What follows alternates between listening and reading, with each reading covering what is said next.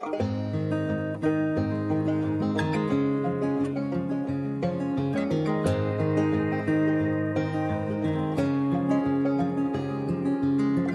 to nowhere, Arizona.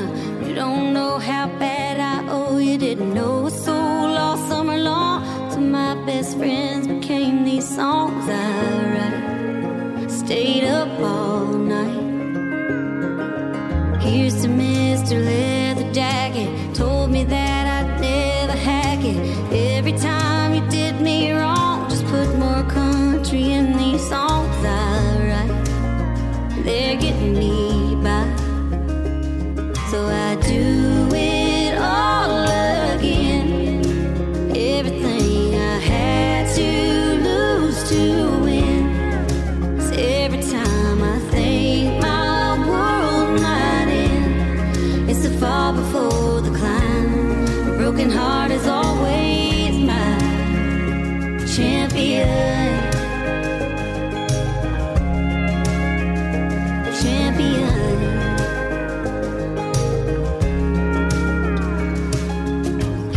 Sacrificing memories, things I've missed, my best friend's wedding, the night that my nephew was born, tears I poured into these songs I write.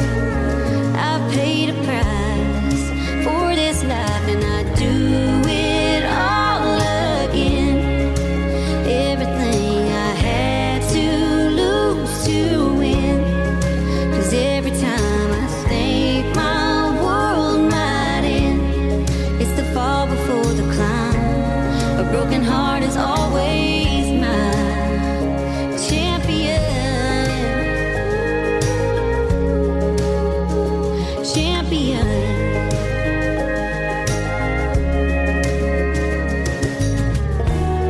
Through everything that went all wrong, it only put more country in my song.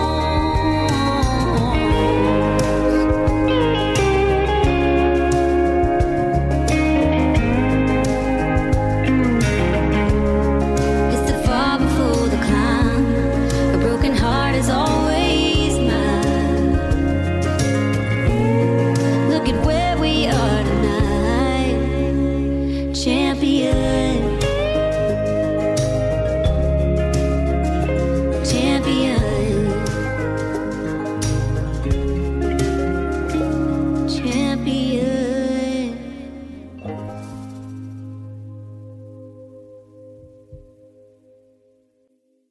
Hi, I'm Scarlett Burke. You just listened to a snippet of the song that I wrote with Miranda Lambert called Champion, which she originally performed on my podcast, Make It Up As We Go. Today, I'm going to take you through my adventure in creating this incredible project and all the people who helped me bring it to life. First up is award-winning songwriter Nicole Gallion. Nicole was the first person that Jared and I connected with when we were putting this together because we wanted to have a real Nashville hitmaker help shape the musical identity. Here's a taste of how things went down when we first started production. Oh, hi, Nicole. Hi, Scarlett. Hi. This project came together way before we even had scripts. And the first thing that, Scarlett and I discussed when she came back from Nashville with the first batch of songs was, we really want to get the authentic Nashville cosign into this thing so that people, really understand that, this is a project that resonates with the town. And, this has a writer involved who's written for some big names. And I remember the first conversation we had with Sloan, she said, you have to talk to Nicole. And it wasn't like, talk to these three people. She just said, talk to Nicole. So, what happened behind the scenes there? Did Sloan give you any heads up that these two people would be entering your life? No, you guys know this, I think. I have a word for every year of my life, and it's like my theme. And my word for last year was champion. And part of that meant just expanding my territory, and mainly in my career outside of the writing room, and I didn't know what that looked like, but I had shared that with Sloan. And then I just said, please share anything that comes across your desk that, I might come to mind on. And there were a few things that came up and I was like, that doesn't feel genuine or authentic for me. And she sent me the deck for your project. And truth be told, I kind of like marked it as unread, and it just kind of kept moving down my inbox because it was a lot of materials, and I needed some peace and quiet to really look at it. And so quite a bit of time went by and I didn't really respond. I'm sorry. But then I think I was on a trip and I was by myself in a hotel room, and I was just like, I'm just going to go like really knock out some emails. And I found it again. And that's when I got on the phone with Sloan and I was like, let's talk about this because I really like this. And we immediately got on the phone. I remember being in that hotel room talking to you on the phone, Jared. And I'm just so glad that I'm not so flaky that I didn't finish reading that email, because I remember when I read it, I just thought, well, if I'm not going to do this, who is? This is so my life already. And it felt like, from my end, it felt like kind of like an answer to an invitation for me to champion something. Yeah. And just like timeline wise, like it's often in this project, I would get a call about something and immediately call Scarlett and go, you won't believe it. Like this crazy thing happened. I was like, this person who's written all these like big, she's going to call you and talk about the project. And she's like, yeah, I know who Nicole is. So I guess Scarlett, what happened next? So it went from like phone tag. She called me and then she's like, okay, I want to speak to the person who's actually, this is revolving around. And then you guys connected.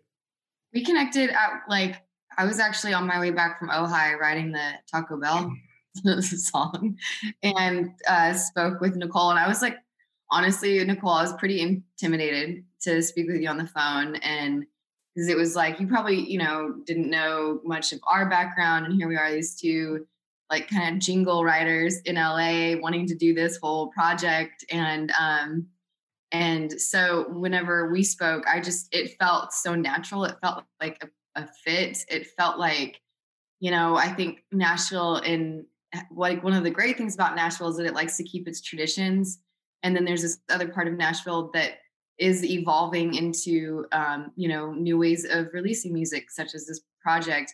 And I felt like you got it. Like you knew what this was, you knew what to do with it, and you knew what you could bring to the table, not just as far as your songwriting goes, but as far as being that bridge between us, LA folks into the Nashville world. And so, I mean, we spoke briefly about the project, and I didn't really want to get too detailed about here's what the songs are going to be about. And we kept it very broad of like, okay, we need a song that kind of fits this and kind of fits that. And then, it just wrote itself kind of naturally in the room. Well, in the room was I've had two types of experiences with these types of like setups, where it's a very specific person, not just like a casual day of like, oh, we're writing today. I've had instances where I've written with people like you where the song like didn't have anything to do with my world until 5 years later, or, knowing, oh my God, we're going in here like Navy SEALs, these work things that must work. So, in terms of like entering into the room that day, I knew that I felt a tremendous amount of like pressure to get like lots of stuff done. And we ended up focusing really on two things. I mean, how was that for both of you? Were you nervous that we were going to, Scarlett, fly all the way down there and maybe leave empty handed? And Nicole, did you know, that that we would write anything with intention or purpose that day? I mean, I always have like low grade anxiety, like a very, very low level going into any write. Like I'm about to go write with an artist right after this. And I wake up every day that I go into write and think I don't know what's going to happen. But I don't know. I think the longer I've done this, the more I have confidence that what's meant to be will be in the room. And I don't know. I didn't feel nervous. I actually have a lot of luck with first time collaborations. I think there's something intangible that happens when people are a little bit on their heels and don't really know, because I think your senses are heightened. And therefore I think you just write something. A lot of times you create something very special that you can't recreate maybe the 4th or 10th time you collaborate with those people. When I look back on, there's a lot of songs for me that are really special that were first time collabs. So going into writing with you guys that day, I'm sure I had confidence and some excitement that this could be one of those days. And it was. Yeah. I had absolute confidence because you had just won Song of the Year. So I was like, you thought she was going to cancel. Maybe that's why I was confident. I don't know. I knew we definitely weren't going to be leaving empty handed. I mean, God, I just seen you like, you know, like when I did the acceptance speech and whatnot. And I was like, I think we'll be fine. Like, no, but I didn't really know how many songs we were going to come out with. And my worry was that we were going to try to focus on, I mean, I knew this wasn't going to happen, but I know in the past with some of the, like my trips to Nashville, it's been, I think I've made a mistake where I've focused on like quantity of songs to come home with over quality. And so that was something I really wanted to make sure that, you know, didn't happen, which, you know, like was perfect. I mean, Champion, it was kind of like, we really let it just breathe. And so, you know, and it worked. But we got off to a bit of in a misdirect. I could see that like the faster song, Scarlett, you know, the way that your songs typically roll out are more of the finger picking, you know, mid and slow tempo. Yeah. And I could see, you know, I also freak the hell out of people because I come in with all this, and it was a bit of a circus that day. We were like, we're doing the project and Bobby's involved. And guess what? Bobby's team is coming by and they've never heard of the project. And, you know, it was, and by the way, we have a video camera and it's a lot. And I've had that effect on a lot of people where people in the room go, Jared's doing all these things. And then they're also looking to me going, what are we actually here for? You know? And then I looked over to Scarlett and I was like, oh, I thought working out was sounding really great. And she pulled me aside and was like, we need to figure out another song because that song's amazing, but that's not the song that we came here to. We didn't get, you know, we came here to get the My Heart Will Go On big, you know, anthemic moment. I think that, I mean, you asked about confidence or going into that day, specifically feeling that pressure. You guys had flown in. We had a few hours in a studio at a hotel, you know, it's like there's a lot of things. This isn't just like, you know, around a campfire in someone's backyard and a song falls out when it happens.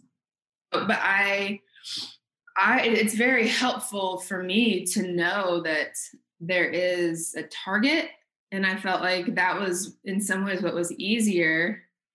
I didn't know what writing for a project like this would be like, but in some ways it was easier because it eliminated a lot of stuff that we couldn't write about. Yeah. And normally when I go into my day job, it's like today I have no parameters. Tempo, low, like this, lifestyle, breakup. Do we want to write it to pitch? Do we want to write it for the artist? Like this was such a pointed target that I had a lot of confidence of like, I at least know what we're aiming at. Right. But most of the time the songwriter, you know, the blue collar Nashville songwriter is just like, gets up to bat and swings kind of blindly. Like, I hope we hit something. Yeah, no, it did feel like writing for like a sync pitch, like a film or TV pitch. And obviously like, there was so much more heart behind it because, you know, we created the thing, but. Well, and also you know, the easiest writes for my job are when you write with an artist that knows who they are. And I think you guys knew what the project was. Right. So it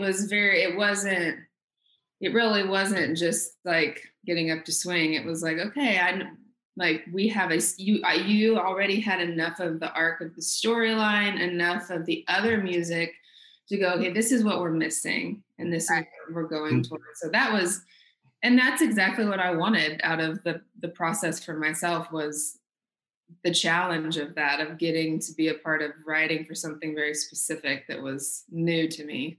Once the finger picking started and, you know, Here's to Nowhere, Arizona, I honestly, if you look at the camera and the tape of that day, my pressure probably drops down to like a normal rate. Cause I was like, oh, here, like I've seen it. Like now the song started. Now it's about coaching more than anything, you know, getting it. I was just like counting the minutes to like, till you would demo it in the booth. Cause I knew that like, you know, and I do it all, you know, like once those melodies were there, I was like, the song's done. Now we just have to write it.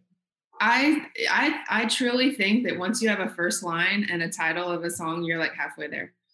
It's so crazy that Champion is like your word of the year. Cause like, even just like what happened even after that thing where, you know, it's like, oh, these two people came in from LA and they're writing, and, you know, the Winston House sessions and the iHeart stuff that we did, like seeing the song like take a life from, you know, songwriters, we write songs all day to the point where I'm sure we can barely remember the ones we've done in the last, like, you know, 30 weeks. But it was so cool seeing the specificity of that, like writing for a moment, writing with the intention. And when you both performed it for the first time, working out and Champion at Winston House, I was like, it's alive, like Frankenstein. I was like, it's real. And then I could start seeing what artists would theoretically be in that.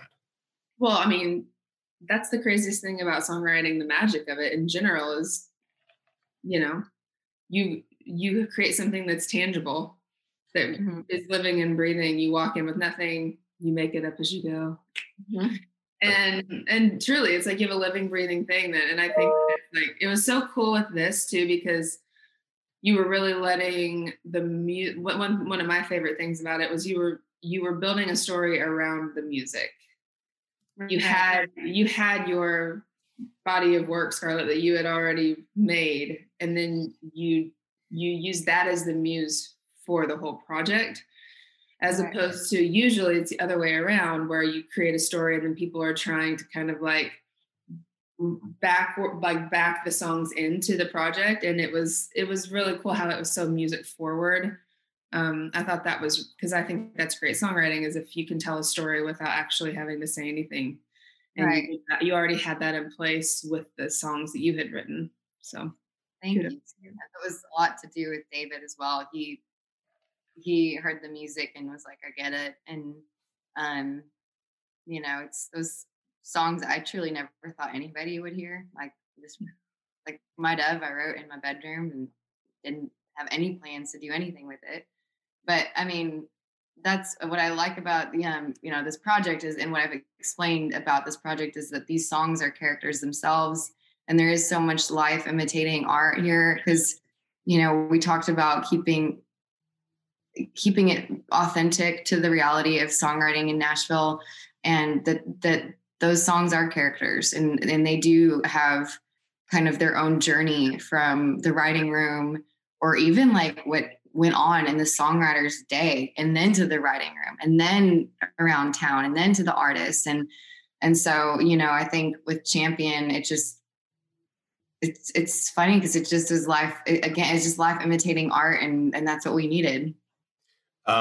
Scarlett, at what point did you say to yourself, you know, what artist, you know, you thought was going to cut either song? Because that last part of the journey was kind of incredible. And Sloan, big shout out to Sloan, was a huge part of, you know, helping us rein in that like casting process.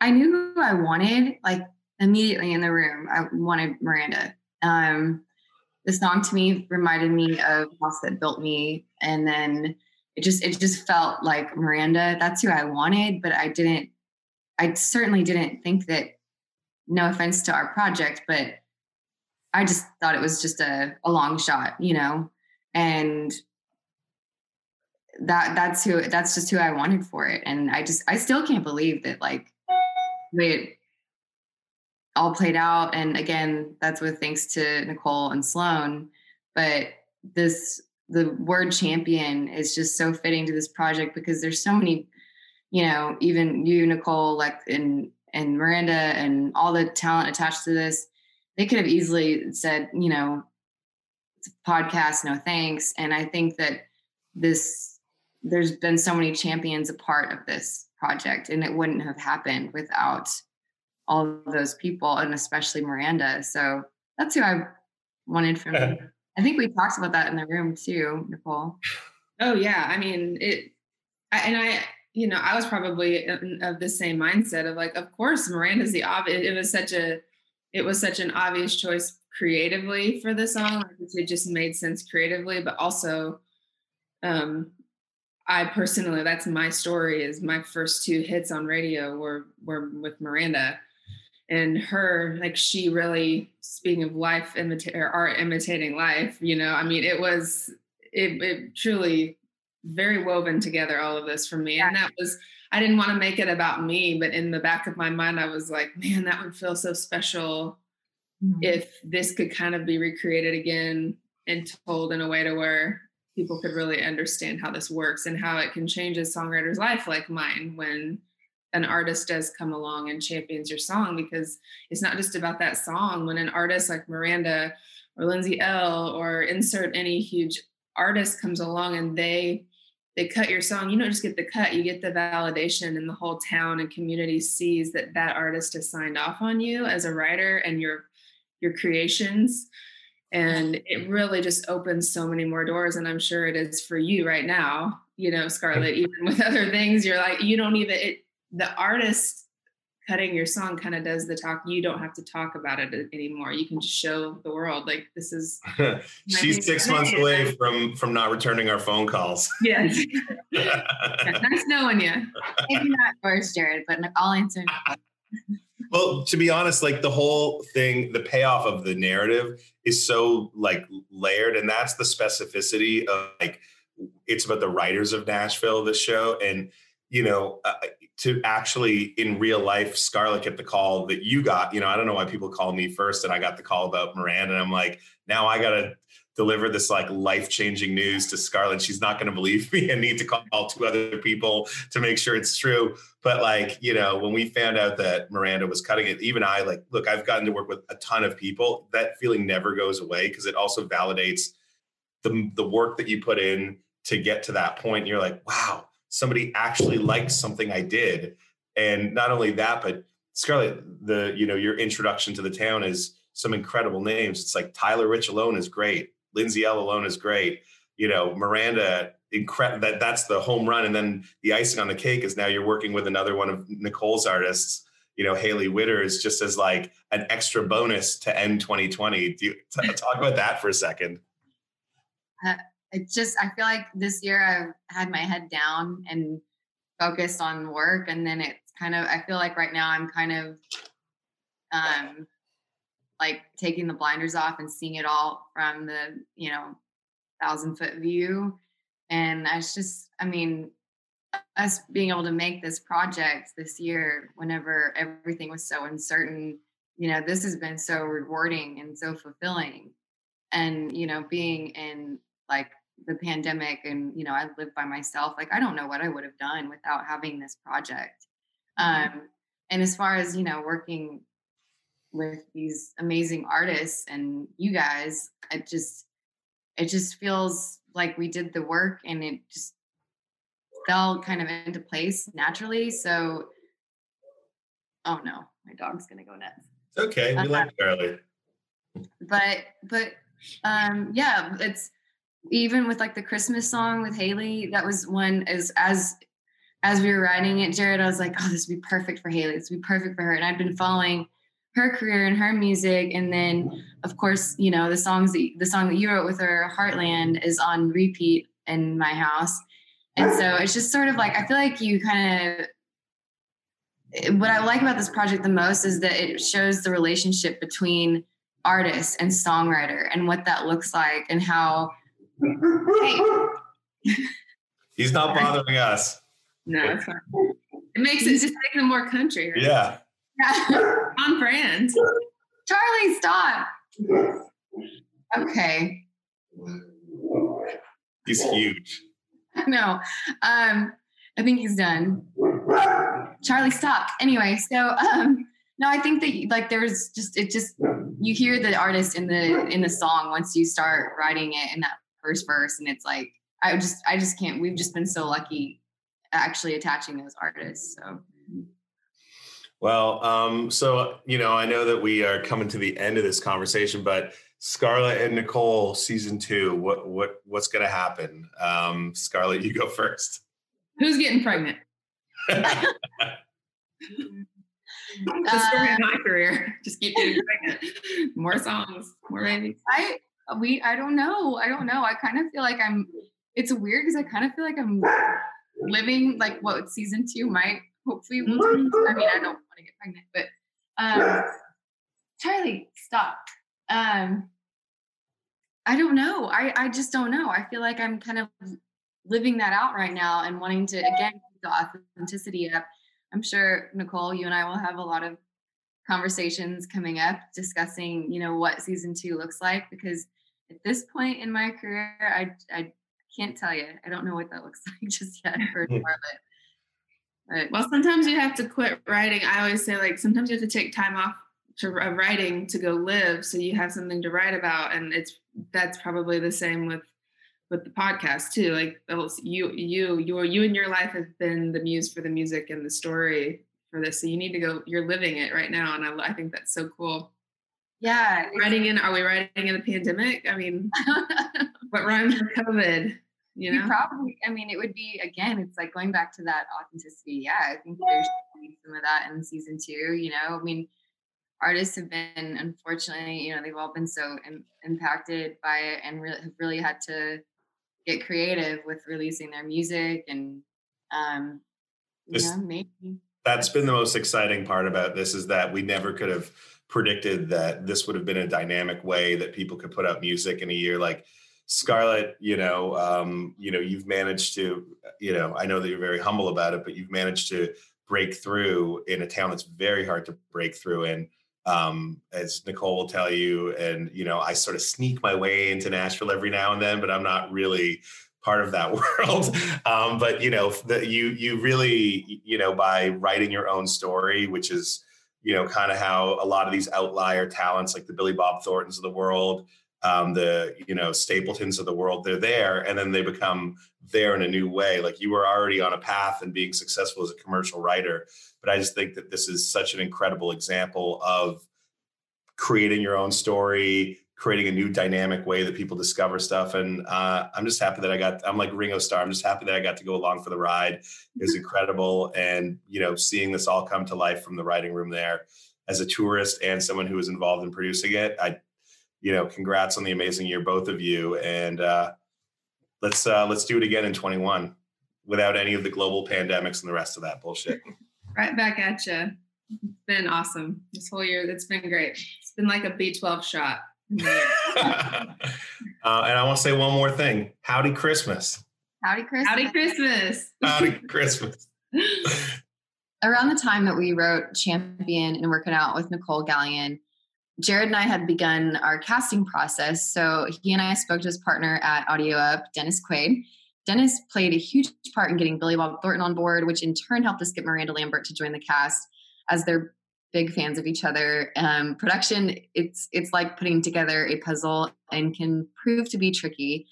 Dennis, though, he helps immensely. Here's a quick conversation with Dennis himself, my podfather, as I like to call him, that explains how production started before COVID-19 and ended in the middle of it.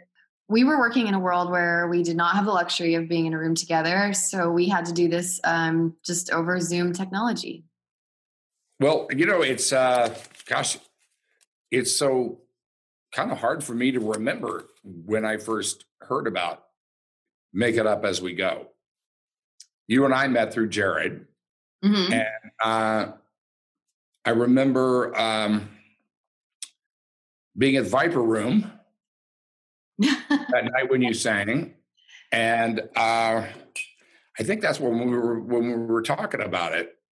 Right. Yeah. And it was kind of like a Make It Up As We Go moment. In fact, we were going to sit on the curb, all three of us. And, you were having one of those moments like when you call your dad for. Right. What am I doing with my life? Yeah. Yeah. And, yeah, you and Jared yanked me out of the Viper Room, and y'all sat me down on that curb and had a real pep talk with me. Get that. Which we all need every once in a while. We all need pep talks. The parking lot of the Viper Room was a moment I'll never forget. But anyway, we had just set up Audio Up, and we were in Pandemicville, I think, at that time, right? And so we didn't have a place. We couldn't get an office because nobody was leasing offices or whatever. So we came over, we made my house the office and recording studio and everything for a couple of weeks. It was still it was a startup company. And so, but now from where you guys started from the beginning of the year to the end of the year, Audio Up as my production partner on this project, it's so weird to ever think of y'all as a startup. And it was almost 12 months ago. And when we were at your house, it was the idea of this project was I wanted it to be a set where we mic the rooms, we mic talent, and that way you can feel and hear like every part of the room. And, you know, it was just a set. Footsteps and all the ambient sound that goes with that. Yeah, which you were gracious enough to let us do at your house. But I mean, what was it like having a person in your house? It didn't work out so well, actually, because you had to bring in refrigerators and stuff, people's eating habits. Dogs snoring. Yeah, the dogs, the kids, and everything else. It was like 25 people in this room. So it was a good prompter for everybody, for us to get the new audio chateau that we got. But that was really great being here in this room. We were all like shoulder to shoulder in here on the couches and, reading it live and basically doing it live. Right. Which was also before we were, just to be, clear, it was before we knew how that, it was before the shutdown or anything like that. So we were still being, safe. Oh, that was before the shutdown. Before the shutdown. Oh, that's right. It was before the shutdown, but we hadn't launched Audio Up yet. Yeah. Okay. Thank you. Thank you for that senior moment that corrected. So no, we've been safe. Blur. This whole year has been a blur. But that was fun being in here and Dwight Yoakam by, and there was a whole musical element on our set, which I can't wait for this to go into TV development because all of our talent, yourself included, are all incredible musicians. So when we would stop and take a break, somebody would pick up a guitar and start playing something, and then another actor like Rob Mays would pick up a guitar, and there would just be this impromptu jam session between. Well, I got enough of them in here, Yeah, I know. And we definitely used your guitars. Yeah.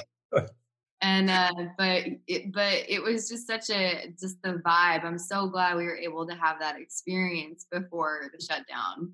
But, well, I tell you what's really been great for me is watching you grow into this and watching this coming out of you. And you really are in a way, you're playing a character, but you really are playing yourself in a way. And you did such a great job on it, with totally believable character. And it was like watching, metamorphosis go on, coming out of the butterfly coming out from the caterpillar. It really was, just watch you grow as an artist and really grow into this thing. And I'm really proud of it. I'm really proud of what we did for Audio Up as a whole. This is our first real scripted thing as a company to come out. And the people that we, just made my jaw drop, the people that we were able to get involved in this thing and everything. Right. Billy Bob, Miranda, Bobby Bones. Who you're friends, I know you're friends with, and I had met him with you prior, which I don't know if he had remembered that or not. Yeah. But, what was that phone call like whenever you called Billy Bob and said, hey, he doesn't need a podcast. He doesn't need to do that. So yeah, I know. Why do you? I know what that is too, when like, people call you to do a podcast, like, yeah. But I have to go clean Billy Bob was really great about it because he was really interested in it, for what we were doing. It's once people realize what Audio Up is doing and how it's so music focused, and at the same time, it's like the old idea of a radio play coming around. It's the movie for your ears. Mm-hmm. And, I think everybody picked up on the idea of it.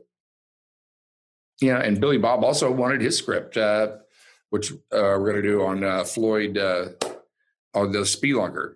Really? Oh, you guys, that's great. Yeah, do scripts in the drawer that we're going to do. Well, I got to tell you, I can't tell you how intimidated I was sitting there with you and Billy Bob on Zoom, having gone from like 2 years ago, I was like a Crunch dancer in a KFC commercial to working with you and Billy Bob. hotel, giving you guys any direction. I felt like I was completely out of my element. But well, he was so great. He was really open to it, wasn't he? Oh yeah, absolutely. About it. And just, he just turns into, he's such a great guy. And I think we were doing that when it was COVID. Right. Right. So it made it a lot easier for him to be at home. Right. And, just dropped a mic. I think somebody dropped a mic off to his house. Yeah. And but it was, it's amazing how we, I thought, oh my gosh, we're going to shut down production. We'll just have to stop. And, with the way that Jared is, as you know, there's no should in his vocabulary. And it's just, we're going to figure it out. We're going to keep moving forward. And so next thing we know, we're dropping microphones all over the country for this project and shipping them around and, with the hand sanitizer and everything. So I'm just, I couldn't be more happy, couldn't be more proud and grateful to like the cast and you for just like rolling with the punches that came with production. I mean, I feel like our session went pretty smoothly when we recorded our lines and everything. But yeah, it's so wild seeing everyone that's involved. But have you ever met Miranda before? I met her backstage, just briefly, when I was with Tanya. Oh, right. A couple of those awards, glitter shows. Yeah, she seems really nice, but must have been really something for you. What was that first session like? Well, when I first found out that she was going to do this, I was actually at your house and Peaches, your dog, was chewing on a water bottle underneath the trampoline. And Jared, it was like, Miranda's in, she's going to do it. And she's going to do the song. And I think I just like burst into tears under your trampoline because I was getting the water bottle from Peaches. Yeah. That's the reality of what part of the story. She's gonna glad about that. With your dog under the trampoline whenever I found out, and it was like, I mean, it was just, I don't know. I got so emotional over it. Yeah. And how did you feel like on the first sessions with all that? I mean, hearing it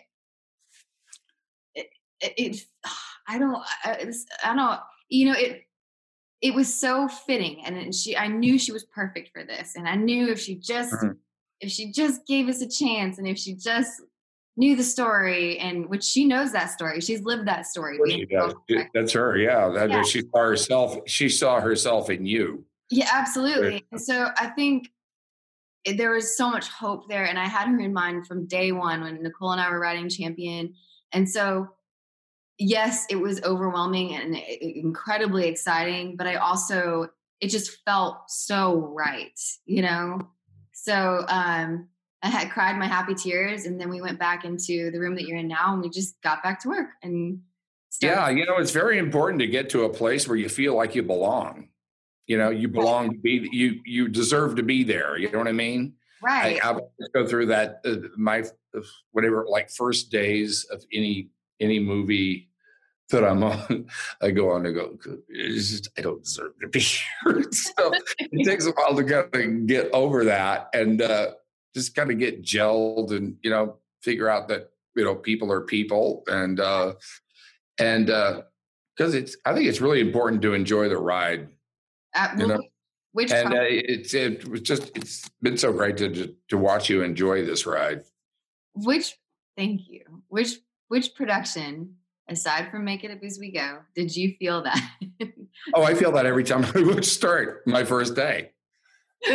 That kind of imposter syndrome. Yeah. An imposter that, it's like, I remember as a kid, it's like I did a movie, I played Barbara, but Gene Hackman was my dad. And Barbara Streisand was playing my lover, and I was like, I was his son. I was Gene's son. That was really intimidating. But they just turned out to be great people. Right. They're you have them up on these pedestals because you respect their work, and then getting to work with even like I feel like working with you and Billy Bob and the rest of our cast, like it's just been the best acting class of my life. I mean, seeing how everyone, like, you've taught me a lot, working through the scenes, and you had this great analogy of like, it's almost like you have to keep the ball up in the air. Like you're tossing a ball around and you can't let it drop. Like you've got to keep the energy up. And that was like, once you explain, when you were talking about that in a scene, it just clicked. Like, and I feel like, I don't remember saying that, but it sounds right. That sounds right. You had a moment. But no, I felt that way because you and I had met on the set of your show Vegas, and I was an extra, and I was doing like a cigarette tray because it was a period piece. So it was what, 40s, 50s, 50s. That was supposed to be I think that was 1961 or something. Okay. Yeah, it was 61. With my history. Yeah. That was a lot of fun. Anything before the 80s. Yeah, but it's funny how things come around, and you're able to put all your acting experience and all your music experience and put them together. And, that's all that wondering why you were doing that back then. It's finally making sense to you, I guess, right? I think so. I was so I never told you this, but when we were on your set, my goddaughter at the time, I mean, she was at the time maybe like in second grade, and they were doing this school project where they send this like paper cutout character to a relative that's far away, and it's called Flat. Oh, it's like, Where's Waldo? Or it's like Flat Stanley. Flat Stanley, yeah. Yeah. They put her photo on it. So I had Flat Stanley, and I was on your set, and I was so tempted to ask you to take a picture with Flat Stanley. You should have. I didn't know. I was trying to be cool. I've done that for all of my kids. I'm a sucker for Flat Stanley. Yeah, well, I took a photo with Flat Stanley outside like one of the trailers on set. Anyway, but yeah, working with you and Billy Bob, I definitely had that imposter moment where I was like, something's wrong. Like they think I'm somebody else, but I just can't thank you enough for being a part of this. And well, I really was so glad to be a part of it, and just really looking forward to see where it goes from here, which is going to be exciting. Yeah, I agree. I think it's only up from here, and we wouldn't have had the success that we've had without people such as yourself and Billy Bob and Miranda, and I can't thank you enough for working with me and taking a chance on me. Thank you, Scarlett, and you did such a great job, and we all have something to be proud of, I believe. I agree. Well, thanks for doing this. And you bet. Yeah. And I will talk to you soon. Okay. Okay. Make it up as you go. See you later. Make it up as we go. That's right. Are you going to be? Oh. A huge piece of this project is the Bobby Bones, who is one of the best known media personalities and producers in the music world. Has had #1 best-selling books. But Bobby was kind enough to sit down with us and talk about why he got involved in this project and how this story resonated with him. Oh, hey, Bobby. Hi, Scarlett. Good to see you. Good to see you too. So it's good to see you again after like wrapping the show and everything. And I just can't thank you enough for being a part of it. But I guess my first question for you, as a nobody in Nashville, before this project developed, like what brought you into this, and what made you? I mean, I know what happened behind the scenes, but what in your gut made you want to do this project, or how did this happen? Why are we here? Well, I felt like it was just, as much as it was a fictional story, it really wasn't. I mean, it was a fictional story that we told, but it was really the story of so many people, so many strong women, singer-songwriter, artists, and kind of the saga that they go through. And, for me, I've tried to champion that as much as I can on the radio and touring. And so I felt like this was another avenue, because not only was it super entertaining, and, we were doing something that not a lot of folks had even tried, especially with the music part of it and releasing music, but I just felt like that it was really good. And so all that together for me, it was kind of a no-brainer to not only be on it and use my voice a little bit, like because I'm on the podcast, but also to promote it and, to be a part of it. So I'm very proud of it. You did such a great job. How do you feel now that, the season is over and a lot of people have consumed it and some are like, what is your feeling? I'm not going to let you turn this around, Bobby. I know this is this is what you do. But I guess I'll quickly answer it. I just, I'm so proud of it. I'm so proud of what we've created, and every person involved is just so incredibly talented in their own way. And I knew we had something great whenever I read the script. And I think just the way that David Hudgens writes, I think it spoke to a lot of our talent involved, including Miranda, because he had that, he wrote Friday Night Lights, and that tells the story of Friday Night Football. And I think he kind of likes to tell stories that aren't so commercial, like the songwriter behind the hit song or the Friday Night Football game, not the NFL football player, So I think I'm just so proud of it and ready for season 2. Well, let me ask you one other thing. Was there anybody that you worked with that you were like, wow, this is really cool, I get to actually work with this person? It's not like there's a blank there. There's several people that I'm thinking of, including yourself. Obviously Miranda. I mean, it's just so full circle, because I was learning her songs on, guitar whenever and then we put that into one of the lyrics about how your songs kind of keep you company if you're in a new place or if you're by yourself. And so she, in her own way, her music kept me company whenever I was in a new city. So for her to cut that song when that's what that song's about just blew me away. But do you think that there's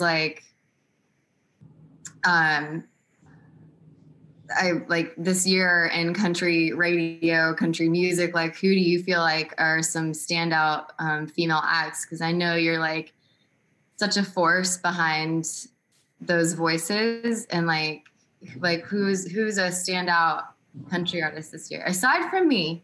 Aside from you, you always have, and I'll just talk about the strong women, because trust me, guys are getting enough accolades. Obviously Miranda and Carrie, right? They are just dominating year after year. But when you look at someone who's climbing up there with them is Maren Morris, and right. a quick ascent up. And then you get down into, the newcomers who are starting to, make that first splash, and maybe they don't have big radio hits yet, but Maren put out a whole EP before she had a hit on the radio. And so you can see some folks doing that now. Cassie Ashton is somebody who I've known for a few years, and I'm just like, man, she is one song away from not just having a hit, but from being a superstar, because she's such an artist. You talk about new artists too. There's an Australian girl named Nikita Carmen who is she's just so different. She's not in your face. She's not a big loud singer. But there's a real preciousness to her tone, to how she writes. And I think, to really make it, you got to be different. I think that just whenever you look at the landscape of what's happened in a weird year, a lot of friends still put out music in 2020, and it's just well, it kind of existed, but we were so focused on the news and so focused on, being locked in our houses, and rightfully so. Right. That a lot of stuff got glossed over. So it's a weird year to have to look back and judge, but some people really performed fantastically. And Maren, Carrie, Miranda, Cassie, Nikita, they're who come to mind right now. Right. Yeah. I feel like there was that, what we missed this year was, if you're a newer up and coming artist, you missed that opportunity to connect with your audience or a new audience. And I can't remember who I was having this conversation with the other day, but it was about how this project in a way created a connection between the music and the listener, and a new audience in a way. So even though we didn't have a live performance aspect of it, we kind of created this different way of reaching a listener. But the story of Scarlett, and Make It Up, and I look at the parallels with other artists, and she's a lot more as a songwriter now, but I just see like a Caitlin Smith who comes to my mind, who is such a great songwriter but has such a distinct voice as well. And just talking about the records we're talking about, she put out a fantastic record in 2020, and I believe it came out in March or April. But again, that was right when our world was changing, and she, then she put out a bonus, the deluxe version with, I put Old Dominion on it. It's fantastic. But, I think they've done wonderfully. I think that there are a lot of artists, and I hope people will recommend the podcast to their friends too. I think word of mouth is such an important part of the growth of any creative endeavor. Sure, I can talk about it on my show, and but when your friend recommends something to you, you check it out. It's like on Netflix, if somebody was like, hey, you got to check out The Queen's Gambit, which they did, I wouldn't have checked it out unless it was somebody I trusted. Right. So hopefully people that are listening to us talk will actually recommend this to one of their friends. Yeah, I was a little nervous of how Nashville and the country radio or country music scene would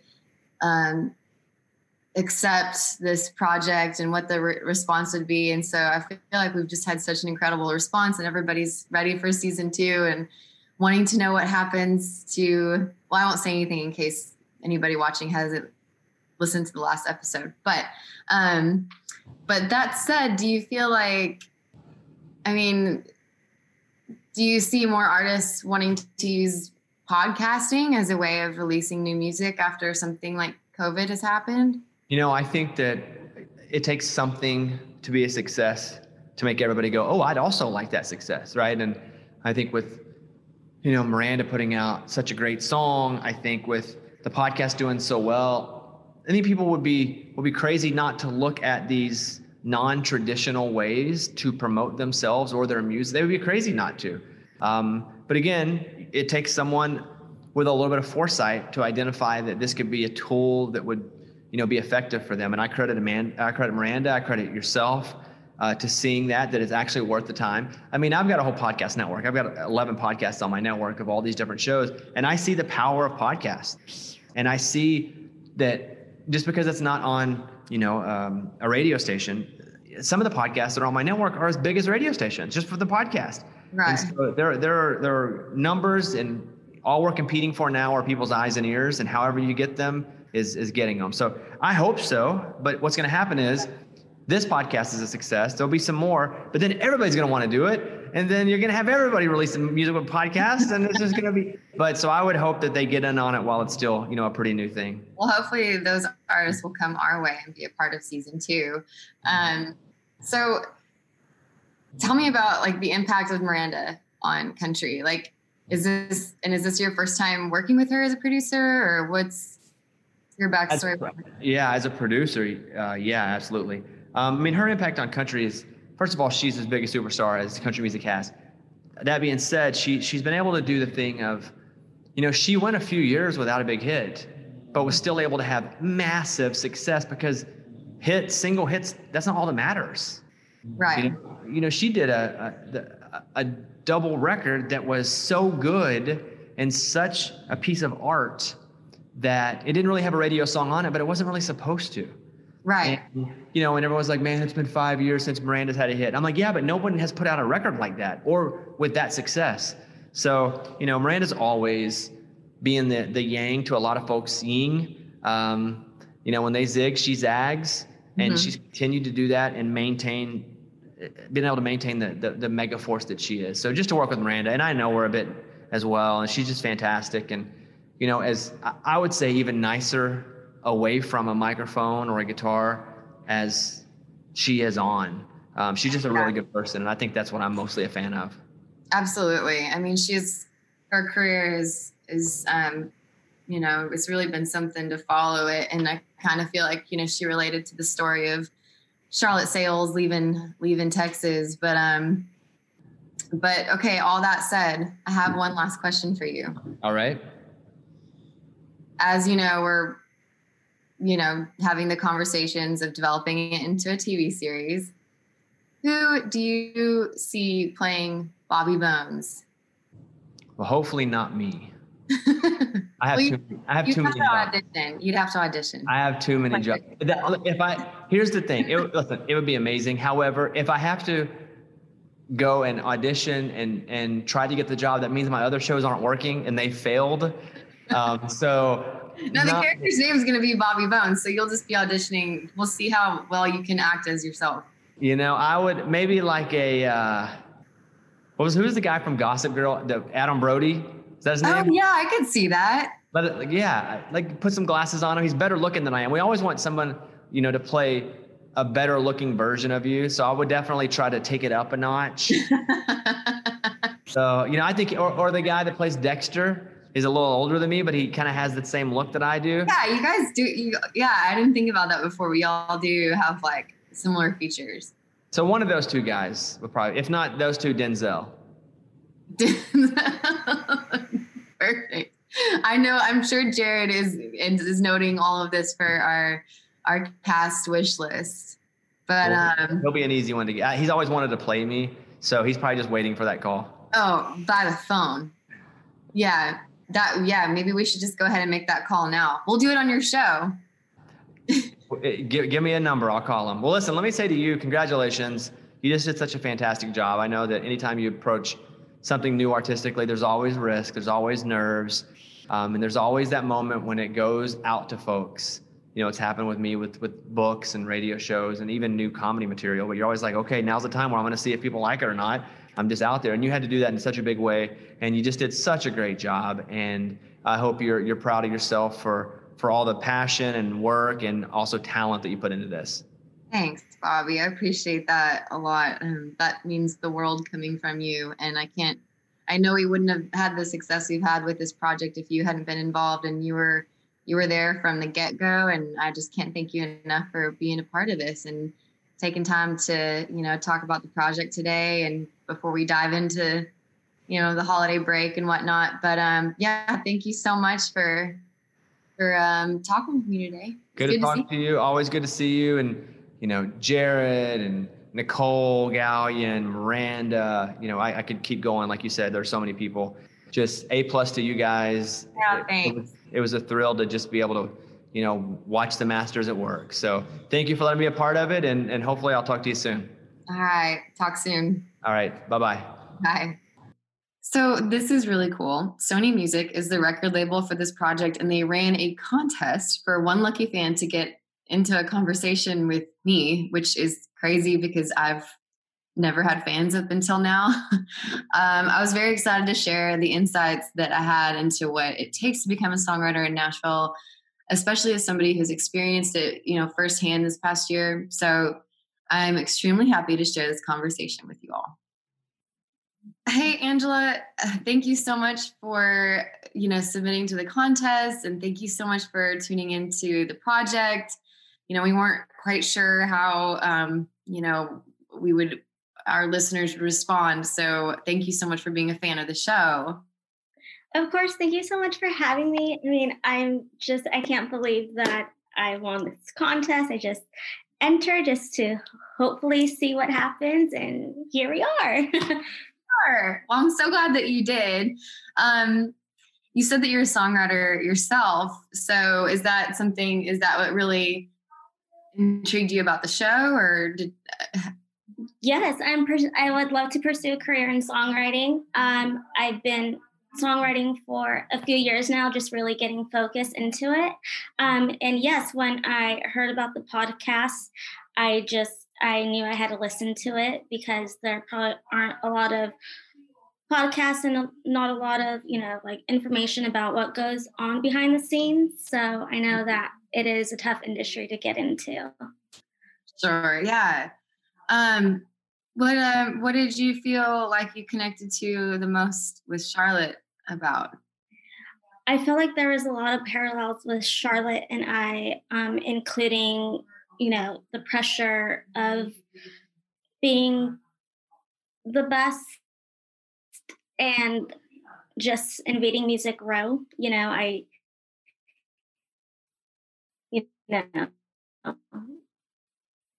here I am, a girl and from the West, be, a songwriter or singer, just making it in the business. So, yeah, I feel like Charlotte and I do have a lot of similarities with that.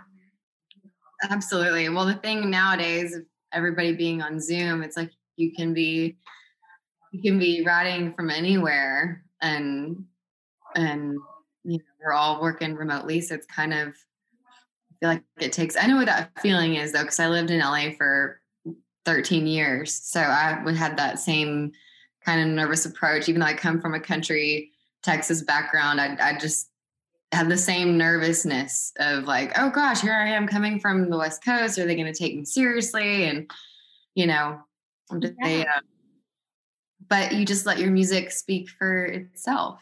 And I mean, I hope so. Yeah. I mean, I do write from personal experience and, life experience. So I hope, what you've done and what Miranda has done, and Carrie Underwood and Maren Morris and all those people that I love and that I look up to as singer-songwriters, right. I do that. So. Absolutely. Well, that's what makes good country writing or country music. It's story first, For sure. So did you have any questions for me about the storyline, the characters, thoughts, concerns? I do.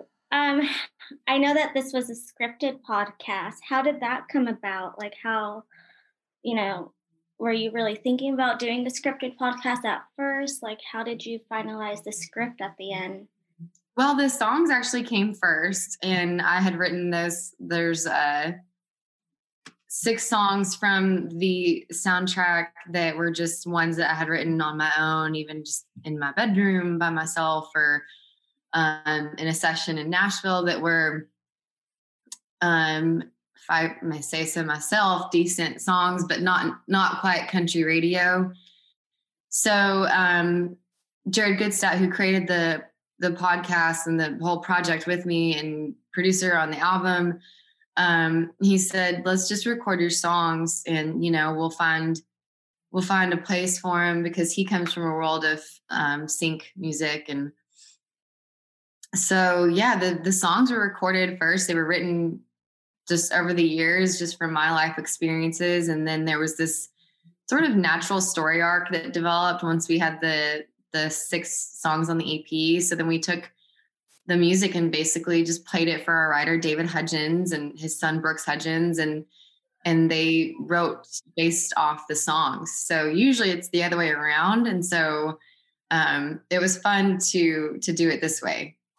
Wow, that is so interesting. That is so cool. Oh my God, that's amazing. I don't know, just, that's the thing with songwriting is, you just like, when you feel the inspiration, you just write, and then sometimes you find a home for them, and it could be next week, it could be 5 years from now, but that's really the story behind the music and the story arc of Make It Up As We Go. Yeah. So did you have these songs, stashed away for years, months? Just like Breathe. Tyler Rich and I wrote that with Jared Goodstadt like 2 years ago, and so I wanted to bring it into the soundtrack. So I was always a fan of that one in particular, and we needed a fictional radio hit in the storyline due to licensing fees, and so we decided to just, why pay for a song when we're songwriters and we can just, it's already fictional. So let's just make a fictional radio hit. So Breathe, the song with Tyler Rich that you hear Charlotte and Davis perform in episode 1, Tyler and I wrote that a couple years ago, and I just wanted to find a home for it. And then the other songs were the same thing. Only 2 that were written for the project were Champion, which Miranda sings, and then Working Out, cut by Lindsay L. Oh my God, that is so cool. Thanks. What do you think was the most difficult part about doing this? Quarantine. Just off the top of my head, we were shipping mics all over the country. Michael Raymond James, who plays Marshall. He lives on the East Coast, so we shipped him a microphone and we dropped microphones around Los Angeles to talent with like the sanitizing kit and everything. Going through all the, before with acting and you could, if in music, like, I feel like this situation has made us all become so like, you have to learn how to use all this technology or else you're going to fall behind. So there were some growing pains with myself and some of our cast trying to figure out, uploading files to Dropbox. I mean, in incredible actors, but we're not the most tech savvy bunch. But that was the most, that was the most challenging part of it. And off the top of my head. And I have to say, Marshall is hysterical. Like, his sense of humor is hysterical. He's pretty quick-witted, and a lot of that, he did a lot of improvising, and he's such an incredible actor and he like stays in it. And this has honestly been like the best acting class of my life, getting to work with actors such as him. But like we just had a lot of fun doing this. And it's kind of like there's this element of goofiness that is on top of it, doing our scenes like over Zoom. It's just funny. Like, and so kind of it worked out so much better than I thought it would be. But yes, he's definitely he and I think Apollo cracked me up. Oh my God, yes. What was your favorite part about doing this podcast? Oh, getting to work with such incredible talent. I mean, getting to work with Miranda and, Billy Bob and Dennis, of course. I mean, that's been so rewarding, but most of all, it's telling the songwriter story. That's been my favorite part, and bringing that story to, a new audience and seeing all the support. I mean, we're gearing up for season 2. So I think we did something right. Yeah. Oh yes. You did definitely. Thank you. What do you think is the most, you have any advice? How would you handle Music City, like, in your opinion? Because I know Nashville is pretty cutthroat. So it's advice for. It's like,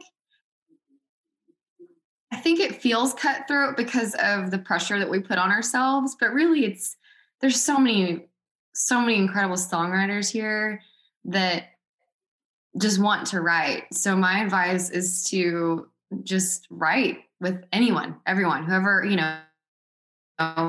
you're going to have good sessions, bad sessions, great sessions. And you won't have those experiences until you start putting one foot in front of the other. And so my advice is to just write with anyone and everyone that you can, that's pursuing the same thing. And you'll see that it's not, the songwriters amongst each other, it doesn't feel as much cutthroat, because it kind of feels like, all right, we're all in this together. Let's write together. Because you need each other. It's not as much like acting where you're on it, you're auditioning, you're going into these auditions. You can do that by yourself with the casting director reading the lines, but with songwriting, there's so much collaboration that needs to take place and trust in the room. So that's my advice, is to just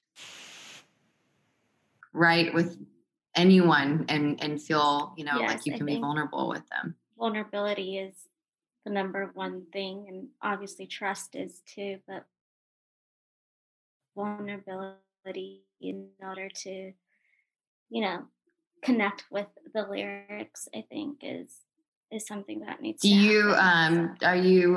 Do you play guitar or piano or? I don't play any instruments. I feel like I'm wrong with that. But one of my goals is to learn to play guitar. Uh-huh. My mom years ago bought me a guitar, and it just sat in the corner of my room for years, and I regret it. It's there for you. It's there for you. There's, songwriting, there's so many different parts of it where there's somebody in the room that top lines and is the lyricist, and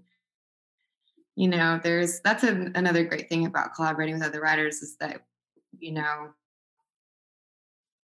where you feel like you might need more work, someone else in the room might have that quality. And so it kind of fits together. But I was going to melody first, or, what your songwriting process is. Yeah. I feel like I do melody first, or if I have like an idea about what I want the song to be written about, it's probably just like the chorus, and then I write around that. Right. So yeah, I mean, I don't have a specific, process. It's just whatever I feel, is right. Absolutely. I do first. Yeah, that's very true to songwriting. Did you always want to be a songwriter, or how did that route? I didn't ever think of it as a career. There's so many things, there's so many parts of the industry that you don't think about when you're 12 with a guitar. You just think, I would think Leanne Rimes, or, somebody that's like on stage performing. And so the thinking of being a songwriter was not something, it really wasn't until like within the last 5 years, I thought, I want to do this professionally.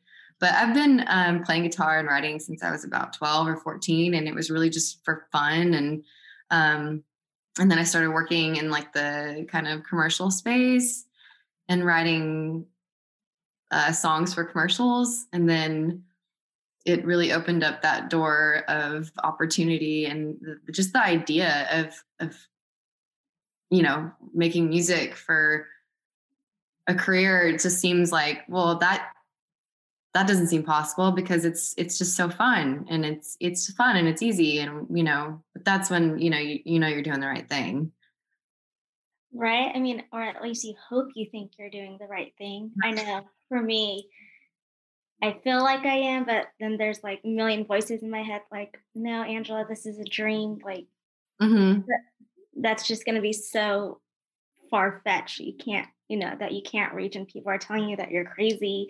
So it's just getting those voices out of my head and just with my gut. I feel like that happens with anybody at any point in their career. There's always that kind of that voice in your head that you kind of have to put aside, and that's so normal for anybody at any point in their career. So my advice to you is to just keep writing. Will do. I will take that. One last question. 40% of the Grammy nominations are women. Yay for that. How do you feel about the women in the music industry now? I feel like we are seeing an up climb, which is good. Oh gosh, I mean, it's about damn time. I'm so proud of like my fellow, female writers and artists, and, for everyone just being so just persistent with it. 'Cause it could have, they're all those artists, they could have just gotten so fed up with it and tired and feeling defeated, and they could have gave up, and they didn't. They kept going and going and fighting to get their voice heard, and fighting to get their song or voice on country radio or any radio, really. And so it's just that, I'm really proud of all those women for sticking with it, and women in music. It's like there is a change, and I don't think there's any reason or need to like point fingers at anybody for the way that is. That's just been the way it has been. So I'm just so proud of these women for just, you know, pushing through and getting that nomination. I mean, each of their stories is, I can't even imagine, you know, what they've been through to get to this point in their career. And so that was also part of what the story we wanted to tell for Make It Up As We Go is the voice that's behind country radio. Because there's, you know, these guys on country radio singing the words written by these amazing women in Nashville, writing the songs. So, you know, we wanted to share their stories. And so, I mean, it's an incredible number, and I'm just so happy to see that it's changed. I know, so am I. I feel like, you know, as women, one, we do put a lot of pressure on ourselves, and, you know, two, we put a lot of us out there, you know, Right. a lot of ourselves out there. So, you know, for these women to be nominated in this big category or this big award show is just, it's amazing to watch. And I just hope that, you know, we could keep that percentage getting higher. Yeah, absolutely. Absolutely. Well, it's a start. And yeah, well, thank you so much for taking time to talk with me and for listening to the project. And it's, you know, again, we didn't know what kind of reaction we'd get. And my dream was to be able to reach another female songwriter, and that has been you. So thank you so much. This means a lot to me. So thank you. Of course. No, thank you so much for making an impact in my life and for inspiring me. And, you know, I hope inspiring not just me, but many others, I'm sure. And you did such a great job, and congratulations on all the success. Thank you. Thank you so much. That means a lot. No, you definitely deserve it, for sure. Thank you. Well, you get those guitar lessons going. I will. Well, thank you so much for following me on my journey this year. I promise there is much more to come, including a pretty amazing song, if I may say so myself, that I'm going to share with you at the end of this podcast called Howdy Christmas. I wrote this with my partner, Jared Goodstadt, and it's performed by myself and country superstar Haley Witters. It's been incredible getting to work with all these talented and inspiring women, Lindsay Ell, Miranda Lambert, Nicole Gallion, and I cannot thank them enough. And I want to give a special shout out on that note and express support for this special, very special organization for any female artists or any female in the music business. She is the Music is a nonprofit organization working in music to bring visibility and opportunities to women in the industry. Their 3 pillars include all-female writing camps, the largest global database of women in music, and mentorship opportunities. Visit sheisthemusic.org to learn more. Thanks to our sponsor, Unilever, who helped make this project possible. Check out all the music from Make It Up As We Go. And now, here's Howdy Christmas. The tree is dressed with Christmas souvenirs. Let's not let the magic disappear. And if the Christmas lights never shine this bright, I'll always be merry as long as I got my best boots and bells on, headed home where I belong. That Tennessee tinsel on my Christmas tree, a little eggnog in my whiskey, darling, that's all I'll need to get me singing howdy, howdy Christmas to you. We'll two-step round that Christmas tree. I'll hold on to you, I'll even let you leave. Made my list, there's only one thing I need. And he's a spinning and a dipping me and stepping on my feet. Got my best boots and bells on, headed home where I belong.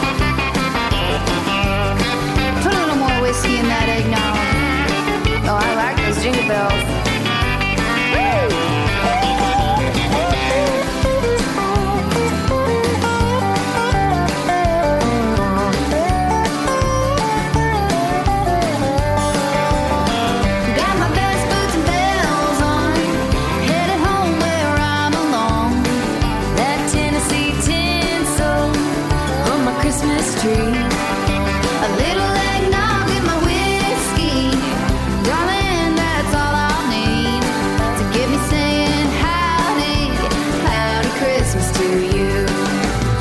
I got my best boots and bells on, headed home where I belong. That Tennessee tinsel on my Christmas tree. A little eggnog in my whiskey, darling, that's all I need to get me singing howdy, howdy Christmas to you. I got my best boots and bells on, headed home where I belong. That Tennessee tinsel on my Christmas tree. A little eggnog in my whiskey, darling, that's all I need to get me singing howdy, howdy Christmas to you. To get me singing howdy, howdy Christmas to you. To get me singing